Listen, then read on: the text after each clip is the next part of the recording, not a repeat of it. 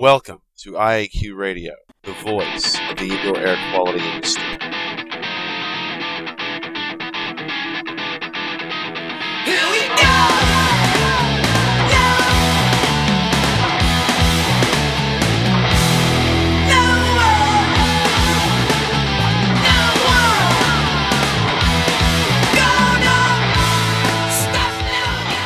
Hello, and welcome to IAQ Radio, Indoor Air Quality Radio, the voice of the indoor air quality industry.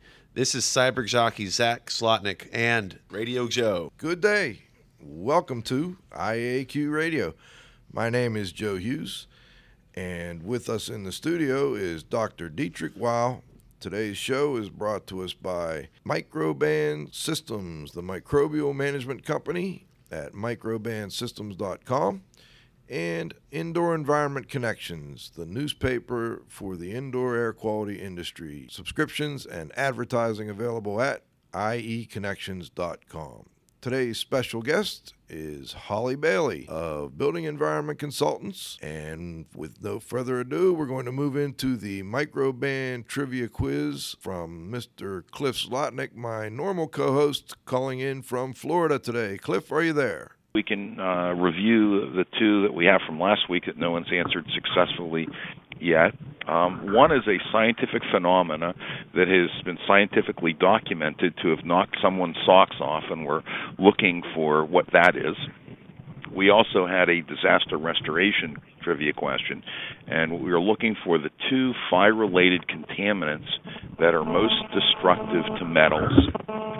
This week, because we happen to be down at this Diving Equipment Manufacturers Association, we figured that we might have one or more scuba divers out there in the listening audience, so we kind of had a pretty simple diving trivia question. If you were doing a dive, according to the U.S. Navy dive table using air, you dove to a depth of 119 feet, and you stayed there for 14 minutes, we'd like to know what your ending pressure group is. So did you hear that okay, Joe? I did hear it, yes. Let's continue to move along here and talk to Dr. Weil. I've been going over some things that occurred at some presentations we were just leafing through that were at the IAQA annual conference, looking at the conference proceedings, and I noticed that Dieter's been leafing through and looking at a couple of the main things of interest there, Dieter. Quite a few things that would be of interest to me, but just what Cliff said over there. Cliff, are you aware of the fact that we have under OSHA a deep-sea diving standard? Yes. Yes. That one was passed a long time ago, I think when Mort Cohen was the Assistant Secretary of Labor. But that is one of those not so well-known OSHA standards. There is a standard for diving. Yes. And I think they have different standards for handling the air and the compressed gases and oxygen and other issues that relate to it as well. Oh, absolutely. It probably came out of the commercial diving industry. Yes, it did. Yes, it did. I remember. I think I still was a student when that one was passed. Thank you, Dieter. We now have on the phone Hollis Bailey, P.E. Holly is a principal in Building Environment Consultants, Inc. of Jupiter, Florida. Her and husband Ron are two of the most respected names in the indoor air quality industry. Ms. Bailey is also the past president of the Indoor Air Quality Association and a pioneer in the indoor air quality, indoor environmental quality industry. She is also the author of Fungal Contamination, a manual for investigation, remediation, and control. Welcome, Holly.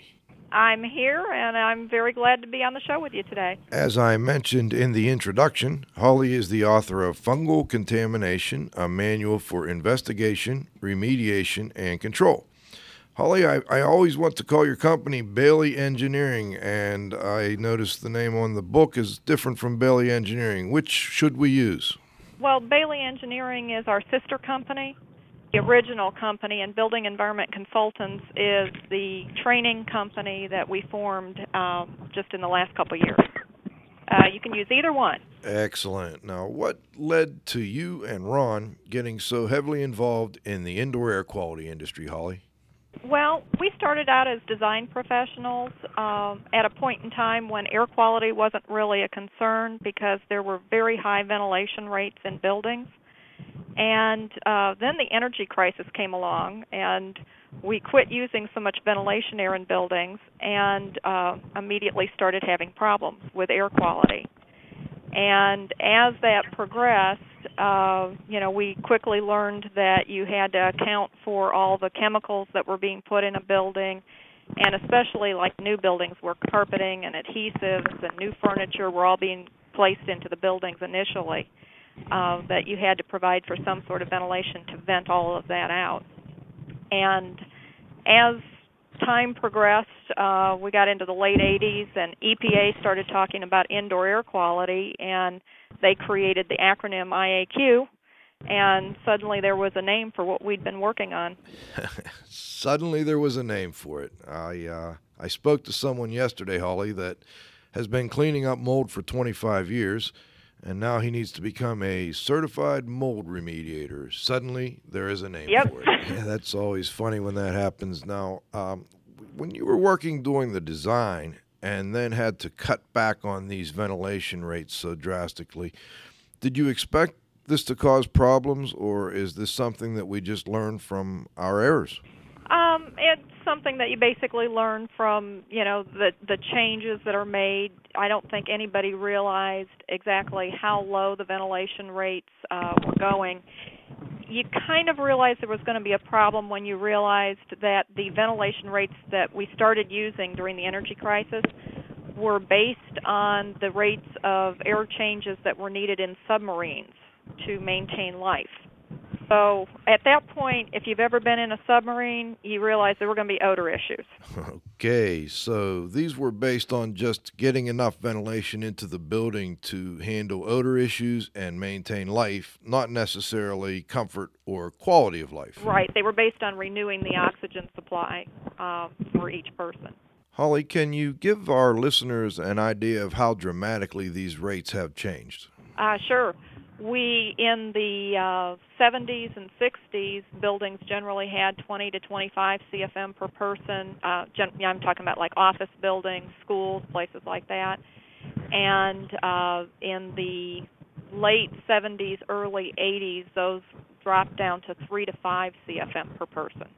Dramatic. And then later on in the 80s, they bounced back up to about 5 to 7 per person, and that was an effort to try and adjust so we didn't have so many odor issues.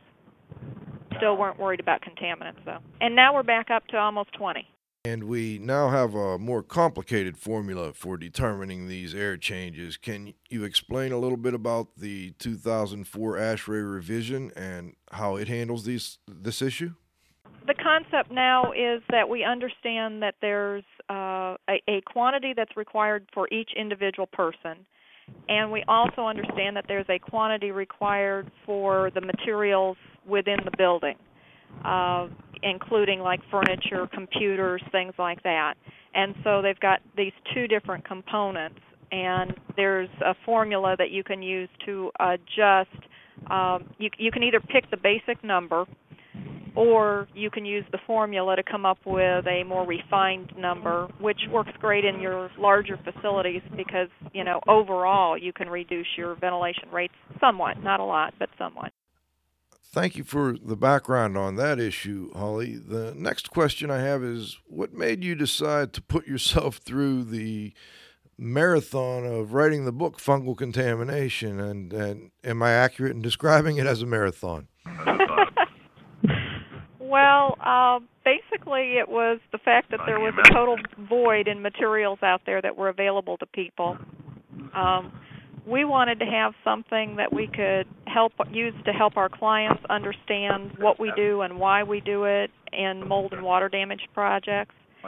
And there was also nothing out there to provide information to remediators that really gave them a complete picture of what the workers in the field were supposed to be doing and why they were supposed to be doing it, so that they could gain the necessary understanding to really do a great job out there on the projects. And that's really important because, we all know that the success or the failure of a lot of these projects is really in the hands of the workers out there in the field. So having them understand what they're doing and why they're doing it is really crucial.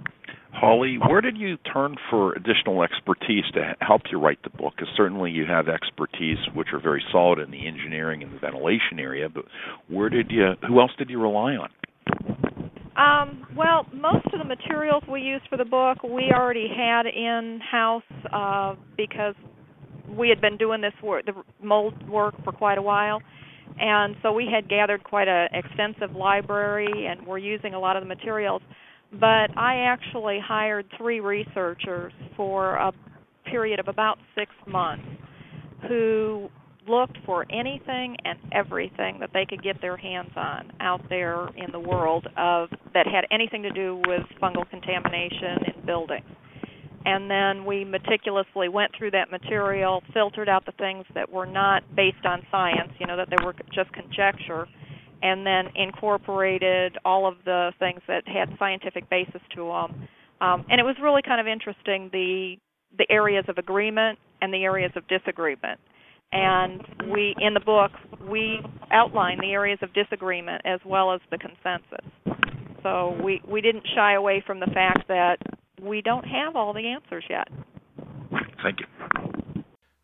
There is still quite a bit of disagreement on numerous topics, and we can touch on those as we go along. But first, I'm curious as to how long did it take for you to write this book? It seems like it would have taken at least a year or so.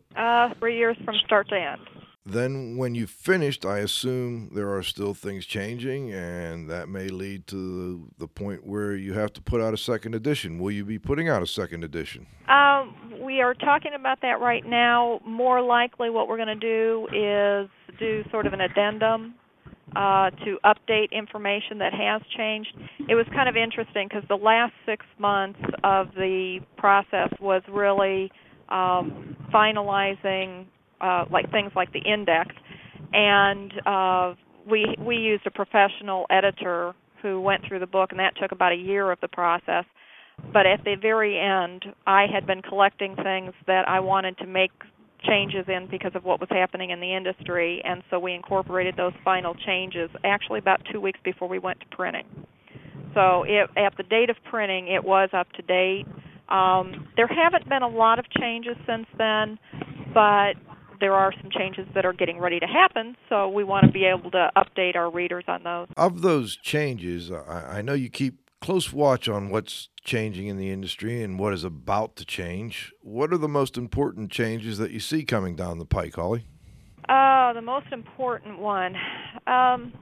Well, the biggest thing we need to update the book for is the changes that are happening in S520. We just want to make sure that the readers have accurate information about where that standard stands at this point in time, because it affects a lot of the people who are actually using the book, meaning the remediators, and then also building owners and managers who are hiring the remediators. So they need to all be up to date on that information. As far as the actual science of, determining what molds are in buildings and the health effects with those molds, there really hasn't been a lot of change in those. I'm curious about your thoughts. I'm not a gambling man. I've learned a long time ago that I'm a loser and that, there's no sense in me gambling anymore. But if you had to guess, the IICRC S520 is being revised right now. I know they're due to meet in December to complete some of these revisions, and this is the Institute of Inspection, Cleaning, and Restoration Certification's professional mold remediation standard, for those of you that aren't familiar with it. Holly, do you think the IEP, or Indoor Environmental Professional, will still be part of that standard, or will it become a thing of the past once the revision comes out? I think the concept of the IEP will definitely still be with us. Whether they actually call it IEP or not, I actually think it'll be staying. Yeah, I think they'll continue to call it that. The controversy is basically surrounding the use of the terminology more than anything. But it's a necessary concept within mold remediation work, and so that concept's going to stick around. And I think everybody that currently is arguing a little bit over the use of the terminology, I think they're going to be able to come to an agreement that's going to be a mutually beneficial agreement for everybody and for the industry.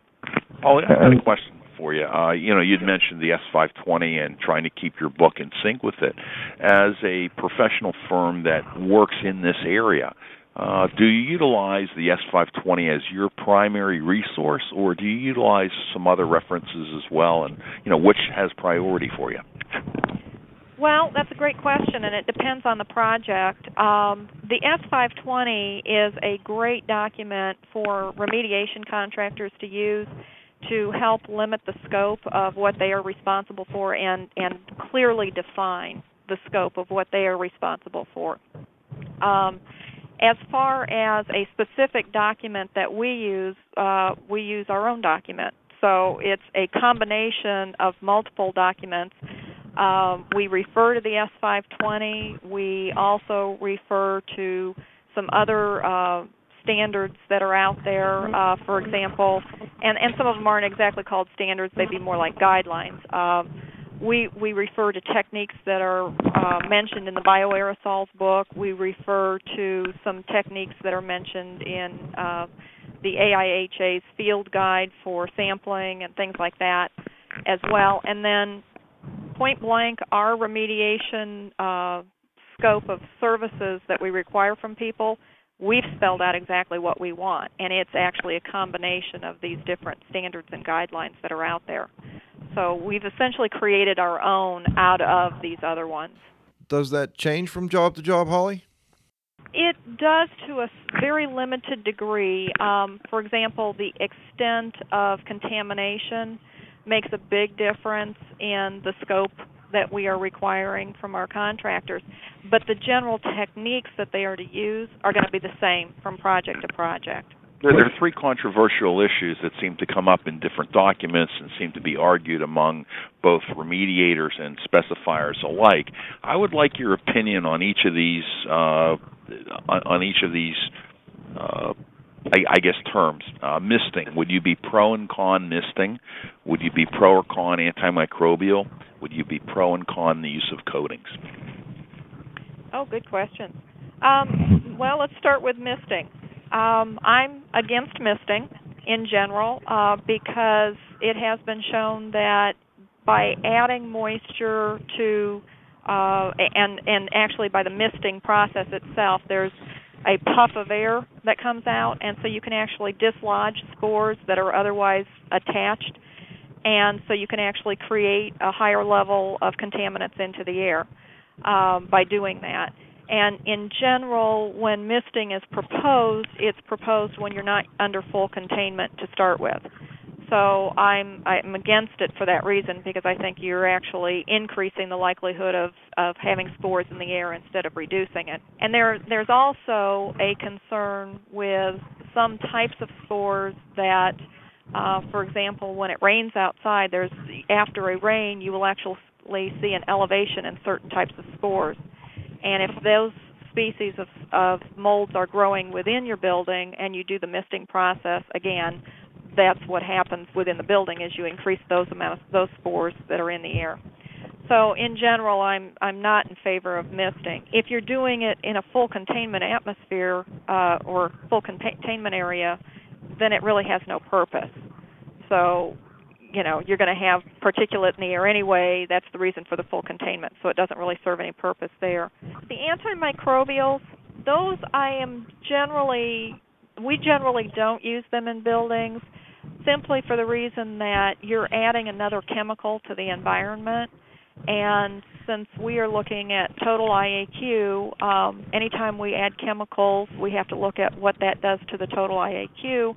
And there's generally, people can react to almost any chemical. So the less chemicals we add to the environment, the better it is. Now, there are some situations where, because of the materials involved or the configuration of the materials involved, you may not be able to remove 100% of, you're going to do the best you possibly can, but you may not be able to assure that you've removed 100% of the contaminants. And so in a case like that, you may want to use an antimicrobial to increase the odds, so to speak, that you have gotten rid of the active mold growth.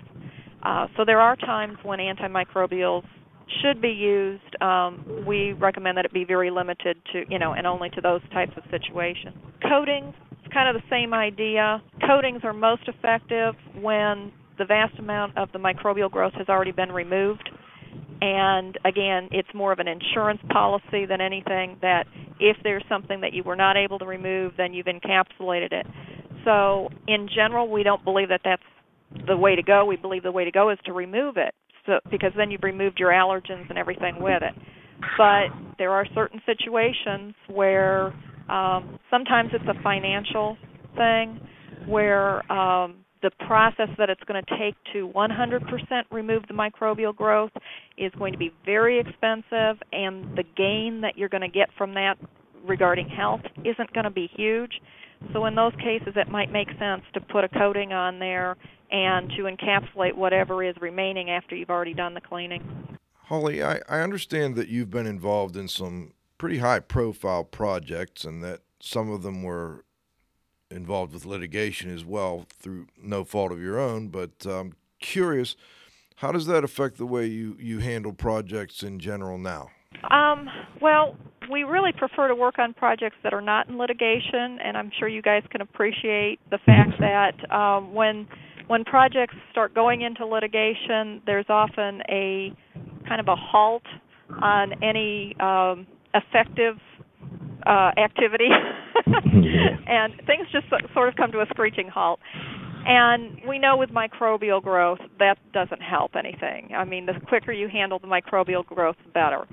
On IAQ projects in general, it's not good to leave people in conditions that are not healthy for them. So we would much rather be able to move forward on correcting the issue, getting the people into a healthy environment.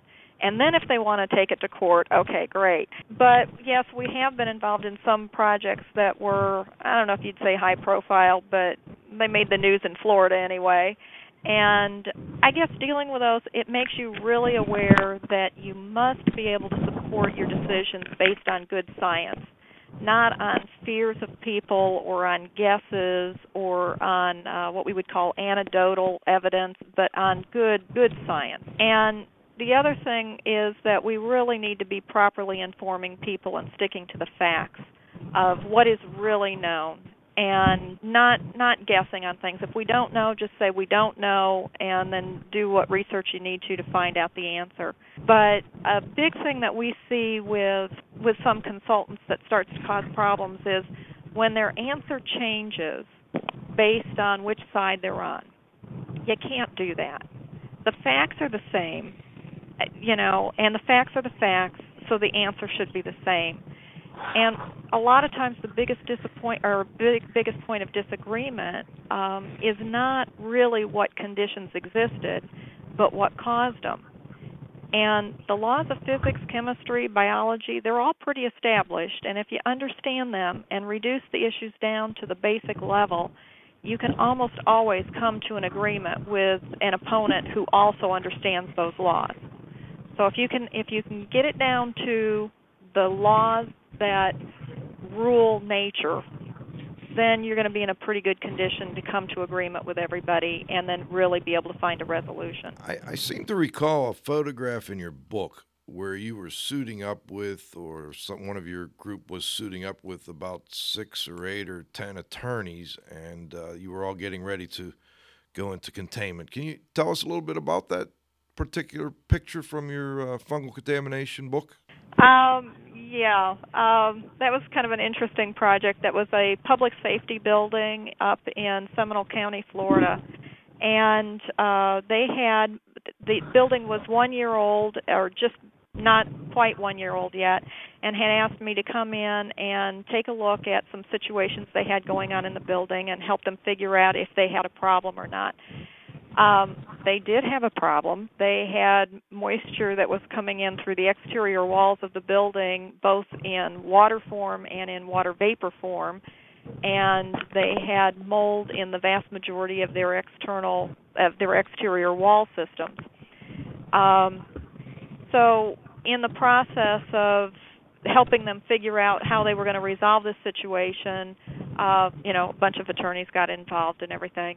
And they decided that we had told them we wanted to actually remediate one room with a specific window style in it, and to be able to investigate all around that window to find out why was it leaking around these windows and what other sources of moisture were there.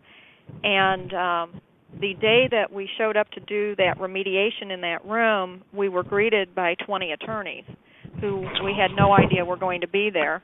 And they basically said, you can't do this unless you let us watch. And we said, well, okay. So here's the paperwork you guys need to sign to prove that you're respirator fit tested and you're capable of going. And we made them comply. We actually, 3 of the gentlemen actually had medicals with them and had respirators that they had been fit tested for. However, 2 of them had facial hair, so we fit tested them right on site to verify that they could pass, and by golly, they both did. I was absolutely amazed. So those 3 attorneys actually got to go inside containment with us. The others, we had to redesign our remediation area, and we actually created a secondary viewing vestibule. And we required all of them in the viewing vestibule to be suited up anyway, in case there was any problem with the containment area, because there wasn't going to be adequate space for everybody to get in and out, on a speedy methodology or anything. So we required them to be suited up, but they remained in the viewing area that was totally isolated from the containment area. So it was quite an interesting day.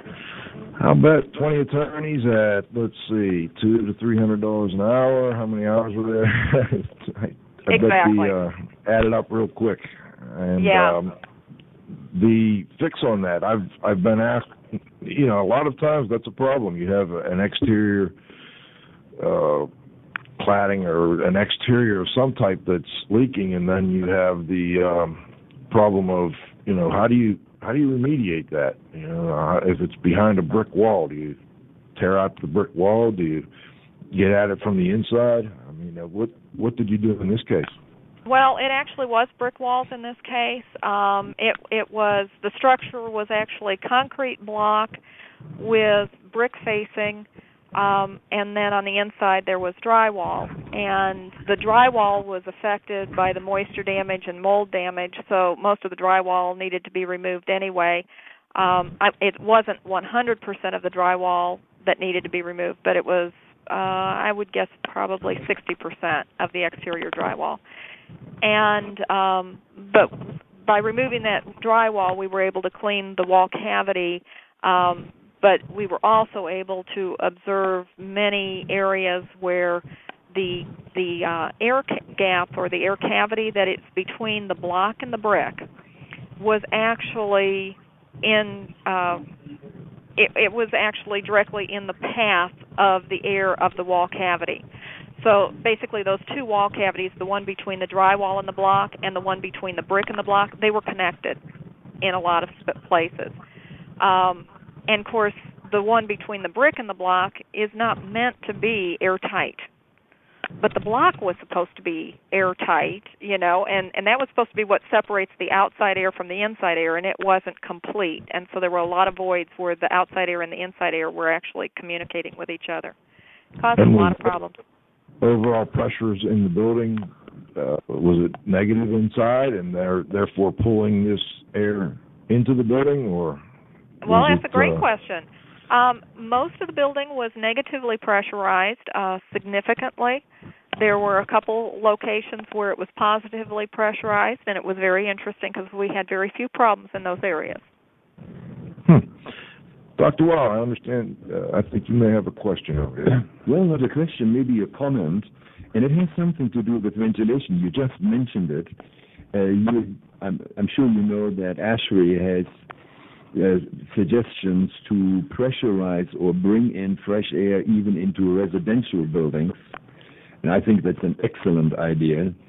And I have heard and discussed that with a couple of people in Europe. and even in England, they brought in a very small amount of air, but 24 hours a day, something on the 15 CFM or something like this, maybe 10 CFM for a whole house.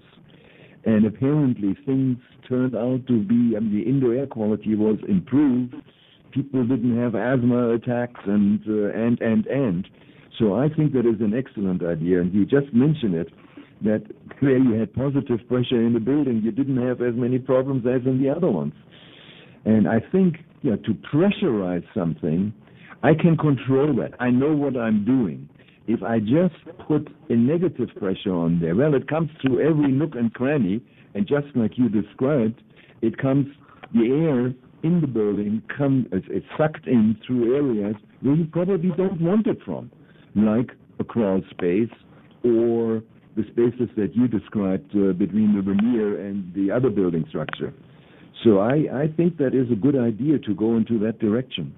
That is interesting, Dr. Wow, and I agree with you, although I'd like Holly to comment, if possible, on the little bit of controversy about bringing in outdoor air in the part of the country she's in, where you have this hot, humid climate. And I'm curious what your thoughts are on that, Holly.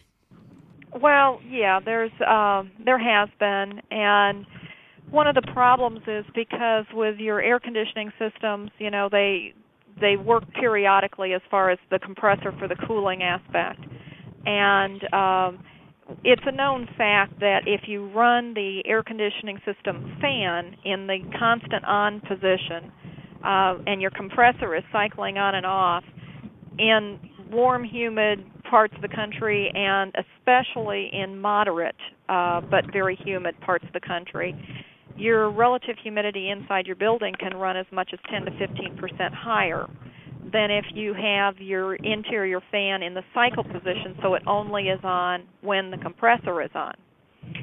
And so we immediately have an issue of relative humidity in the space just by the function of the operation of the system. But then when you add in the idea of introducing outside air into the home, you have to be very careful about the method you use to introduce that outside air, because if you introduce the outside air independently, like with a fan, so it's forced independently of the operation of the system, then there's a large percentage of the time that you're bringing in the hot, humid outside air or the cool, humid outside air into the home, but there's no dehumidification happening because the cooling coil's not active at that point, which that's not a good situation to have.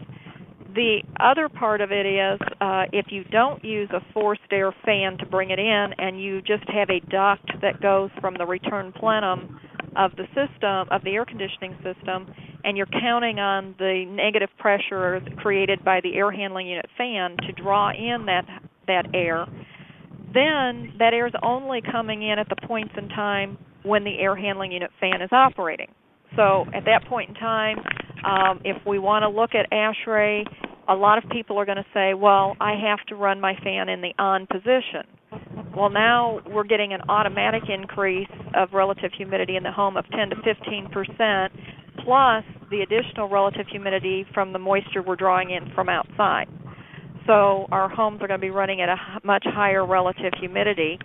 And, of course, we know that's not good for air quality either, because we know the higher the relative humidity, the more likelihood of things like dust mites and of actual mold growth inside the house. So there's a bit of a catch-22 in the environment we're in. I agree that it's a wonderful idea to bring the outside air in, and it's always a great idea to keep the building pressurized and the home pressurized, even if just ever so slightly. But we have to be very careful and very wise about exactly how we do that, and most likely we're going to have to add a dehumidification system to the home to be able to accommodate that. Holly, what's your opinion of this tool-time Tim concept of oversizing the tonnage on the air conditioning thing? Do you think it's a good idea or not? Oversizing is a terrible idea. We see a lot of problems in Florida from oversized air conditioning systems. It shortens the run time on the system, so you get much less dehumidification out of the system. At the same time, you have you don't need the capacity the vast majority of the time, and so you're not only oversized at your peak capacity, but you've just magnified the amount of oversizing the rest of the year. And you have to remember that the peak capacity that air conditioning units are generally sized for really only occurs about 3% of the time in the entire year. So you're automatically oversized the rest of the time anyway. Thanks for making that important point. And thanks for bringing that up, Cliff. Now, what I'd like to do, Holly, for a moment is move on to another subject area, and maybe if you would, you could take a moment and reflect back on your time as president of the Indoor Air Quality Association. How long were you the president? I was president for 2 years. I was on the board for, almost 10 years. Oh my goodness, you've served your time. I've been there going on. Well, I'm into my 4th year now here, and it's just quite a bit of. I guess you have to really be committed to it, and obviously you were, and you were in there from pretty much the very beginning, weren't you? Well, I was in there from the time that we started going from a for-profit association to a non-for-profit association. I had been involved for about a year before that, and that process took us almost 2 years to actually change it over. And then at that point, then we developed the Board of Governors and everything, or the Board of Directors, and went on from there. And what year was that? Just ballpark, I know it's... President, or that we changed from not-profit when we changed over? When it changed over? Oh, gosh, let's see. This is 2006. Well, I noticed we're going to be having our 10th annual meeting next year in 2007, so it would have been about 2 years before. So it was about 2004, 2003, okay. 2004, somewhere in there. Well, excuse me, not 2000. I'm sorry, 1992 or 1993, 1994, somewhere in there.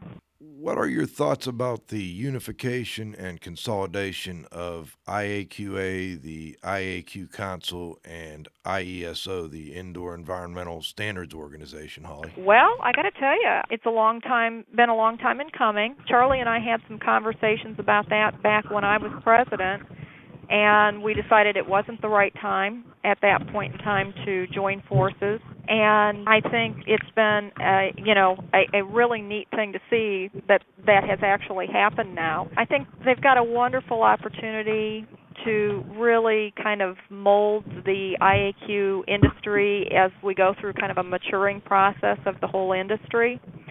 And, I think the associations they're not competing associations as far as what they do and what they do best. Each one of them is unique, and so that works together really well. And yet at the same time, it doesn't restrict any of the associations from working with other associations as well. So I think it's really awesome. With the Indoor Environmental Standards Organization, IESO, now having their ANSI accreditation, where do you feel the most need for new standards exists? Oh, boy. I've got a list of about 30. Let's see. Yeah, I think what I would really like to see them focus on right now is standardization of some methodologies. For example, testing methods to determine if you have mold in a residence or in a commercial building, developing some standards that really address a across-the-board methodology that is a good general methodology. Not the specializations that you need for specific circumstances, but just a good general methodology. And that would include the testing method as well as the analyzation method that would go with that testing method. And then a similar type thing for dealing with contamination on specific kinds of materials, developing some standardization there. I think those things would be really helpful across the board in the industry and take a lot of the guesswork and confusion out of it. The other things that I have are more of long-term, including some research and stuff that would be required to to develop, well, for example, everybody wants threshold limits for contaminants, especially like molds and stuff. And I don't see that as being possible for many, many years to come because there is such a lack of standardization and so many other things that need to still be researched to be able to determine what those threshold limits would be. So I think IESO could really be instrumental in helping refine our industry so that everybody's more focused in the same direction on those by standardizing things. I think Dr. Wow can probably sympathize with your concerns there as one of the pioneers in the asbestos industry. Dieter, what do you think? Well, I couldn't agree more. It just doesn't make sense that everybody has his own method. I counted asbestos fibers when it was not sexy, and of course my method was the best in the world. And then I compared that to the methods they used over at NIOSH and other universities, and it just didn't make any sense to have 5, 6, 7 different types and what magnification to use. In fact, we have the exact same problem right now. Which medium do we use to grow molds? Is this one better? And I hear from mycologists, this one is the best and this one is the best. With the spore traps, let us assume that they all have the same collection efficiency, which is probably not going to be the case. Do we do it with oil immersion and 1,000 magnification? I know some people use high dry, which would be about 663 max or 630. Some people use some staining techniques to visualize the mold spores. That doesn't make any sense whatsoever. These guys ought to have lunch together and compare their methodology and agree on one. Then at least we can compare apples with apples and oranges with oranges. Exactly. Okay, I was wondering if you saw any movement toward that, Holly. In general, no. I hear people say that they would like to see something like that. And some of those are people who are in the laboratory portion of the industry, but I don't really see any organized activity that is moving in that direction. Well, I think it has to be legislated. Otherwise it's not going to. These laboratories, for whatever reason, they don't give up their methodology. It's a pain in the neck. They have experience with that. And they're not going to do it, we use all the ABC Labs method from now on. Like I said, I think these guys ought to have luncheons together. And I really enjoyed spending a little time with you at the IAQA conference, Holly, and for those listeners that stopped by the booth, we really appreciated that as well. What I'm interested in with respect to your experience there, Holly, is what were the best presentations? What's new and exciting in the world of IAQ? Oh, well, there were, I guess, two things one was probably the most interesting session, and that was the effects of daily living activities on indoor spore aerosols. I thought that was a real effective, I guess, presentation of, what we all suspect. We all know that activities in a house are going to affect these spore levels. But, here we've got data that actually shows it. And so I think that was a real nice presentation and gives us a little bit more to go on. The one that I think was just huge as far as impact was Claudia Miller and Carl Grimes. I think they did a wonderful job of, expanding our ideas of, what's going on in our industry and the effect of indoor air quality issues on people's health and how to help quantify that a little bit. I've talked with Claudia quite a bit about that particular topic, and, it's not real useful yet as far as working with physicians and stuff because they don't have a clue, they don't understand. But I think we really need to encourage Claudia in her efforts to spend more time with physicians and help them understand that these things really are real to some degree. It's not necessarily to the degree that some people would like it to be, but that there is something there, and we need to spend a little more time exploring those things on the medical side of it, so that those of us out here in the field working in buildings can do a better job of making sure spaces are healthy for people. Could you go into a little more detail, Holly, on Dr. Miller's presentation and the tool that she uses to help us or help investigators that are working with these sensitive people? I don't recall the name of the tool. Yes, it's called QEESI.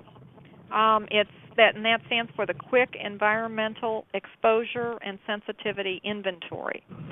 And her basic premise is that people have symptoms that are related to something that is going on in their body. And the old concept that medicine has gone by forever, well, not forever, but, for the last 100 years or so, is that infection is what causes disease. And so if you don't have an infection, if you don't have the actual reactions going on in your body that result from infections, then you essentially don't have a disease. And yet we know that almost every one of us has experienced sensitivity issues where something that previously never bothered us to be exposed to an environment or allergies, things like that, suddenly we start having reactions to something and start feeling miserable because of them. And it's kind of a comfort issue that we feel miserable for most of us. Now, some people it's actually asthma and things like that. But, for example, with asthma, there's not an infection, and yet is it a disease? So there's that kind of separate area of medicine that's been hard for physicians to deal with and define. And this QEESI tool that they've come up with is a way of patients being able to answer a series of questions and then graph them on this little graph. But that series of questions helps you to be able to compare how do I feel now or how do I feel when I'm in this environment or exposed to these things versus in this other environment with a lack of exposure to something. And it's not a foolproof thing by any way, shape, or form. But instead of having relative terms like I'm warm or I'm cool or I feel miserable, well, how miserable is miserable? And so this is just simply a way of starting to be able to build a comparison. It's very much like doctors do with pain, where they give you a scale and they say, where are you on this scale as far as pain? They're just trying to find out, is this making you feel better or not, is really what it comes down to. But they're trying to give you a way of measuring that, and that's what QEESI is really doing. That reminds me of two quotes that my wife she loves these quotations, and she gives them to me from time to time, and they actually quite often fit right into what we're discussing. One is, one of my favorites is, he who ignores history is doomed to repeat the failures and mistakes of the past. The second one that I'm looking at right now, I'm wondering if anybody can tell me out there, maybe we could add this to the trivia questions there, Cliff. But this quote is a rather old quote, and it goes, illness does not come upon us out of the blue. They are developed from small daily sins against nature. When enough sins have accumulated, illness will suddenly appear.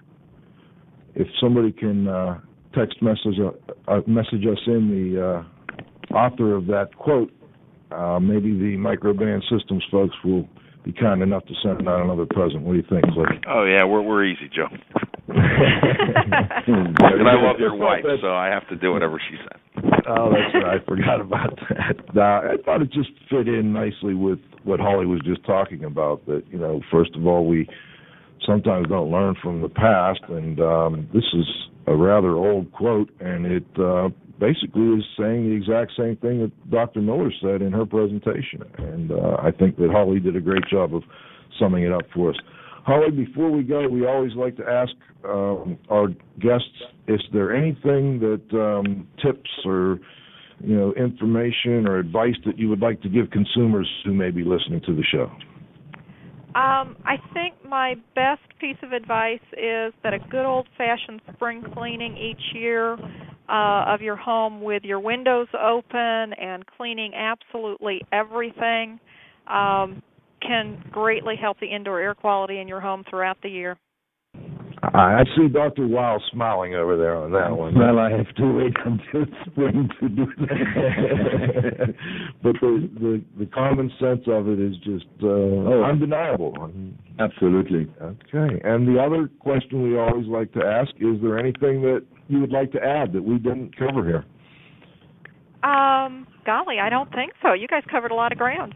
We did, and we really appreciate you hanging in there with us and assisting us with covering that. And lastly, how can listeners, first of all, contact your company, and secondly, how can they view your company, and how can they get a copy of your book?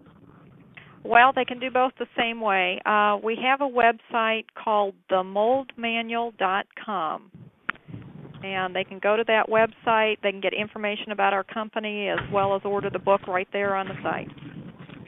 And that book is also one of the texts that the new council certifications use as one of the texts that you are supposed to be familiar with and understand before testing for the CMR or CMRS program. And I believe also they're using it in the CIE program now, Holly. Is that correct? They are, and you can also get continuing education credits by reading portions of it and then going online with them and taking a test that they have online. Speaking of continuing education, you can also get continuing education credits by listening to IAQ Radio and then emailing me at joe.hughes, Hughes, at iaqtraining.com. We'll send you a little quiz. You answer the questions on that quiz and send them back to us, and you can get yourself certification renewal credits. We do have a little bit of a slight fee for that, but helps to pay the bills here at IAQ Radio. Well, first I want to thank Holly Bailey for joining us. It's been a very interesting, and I've had a great time talking to you once again, Holly, and thanks for being here. Oh, it was great talking with you. Okay, and secondly, I really want to thank Dr. Weil for sitting in this week in the studio for Cliff. Anytime. And Cliff, for taking time out to pull yourself away from, I know, your other passion in life besides the indoor environment and restoration, really, and the manufacturing business, to pull yourself away from the diving show for a little bit to help us out. I really appreciate that. We're actually working down here, Joe. We're trying to sell infection control products and so on and so forth. So this is a work thing. This isn't a business thing. And tell Dieter not to get too comfortable in my chair over there. And by the way, the weather is gorgeous in Florida right now where he's at. Yeah, it's terrific. It's actually beautiful here today, but tomorrow the rain starts. This is Joe Hughes saying thanks to everyone involved, and please come back and join us next Friday at noon for the next broadcast of IAQ Radio. This has been another IAQ Radio production.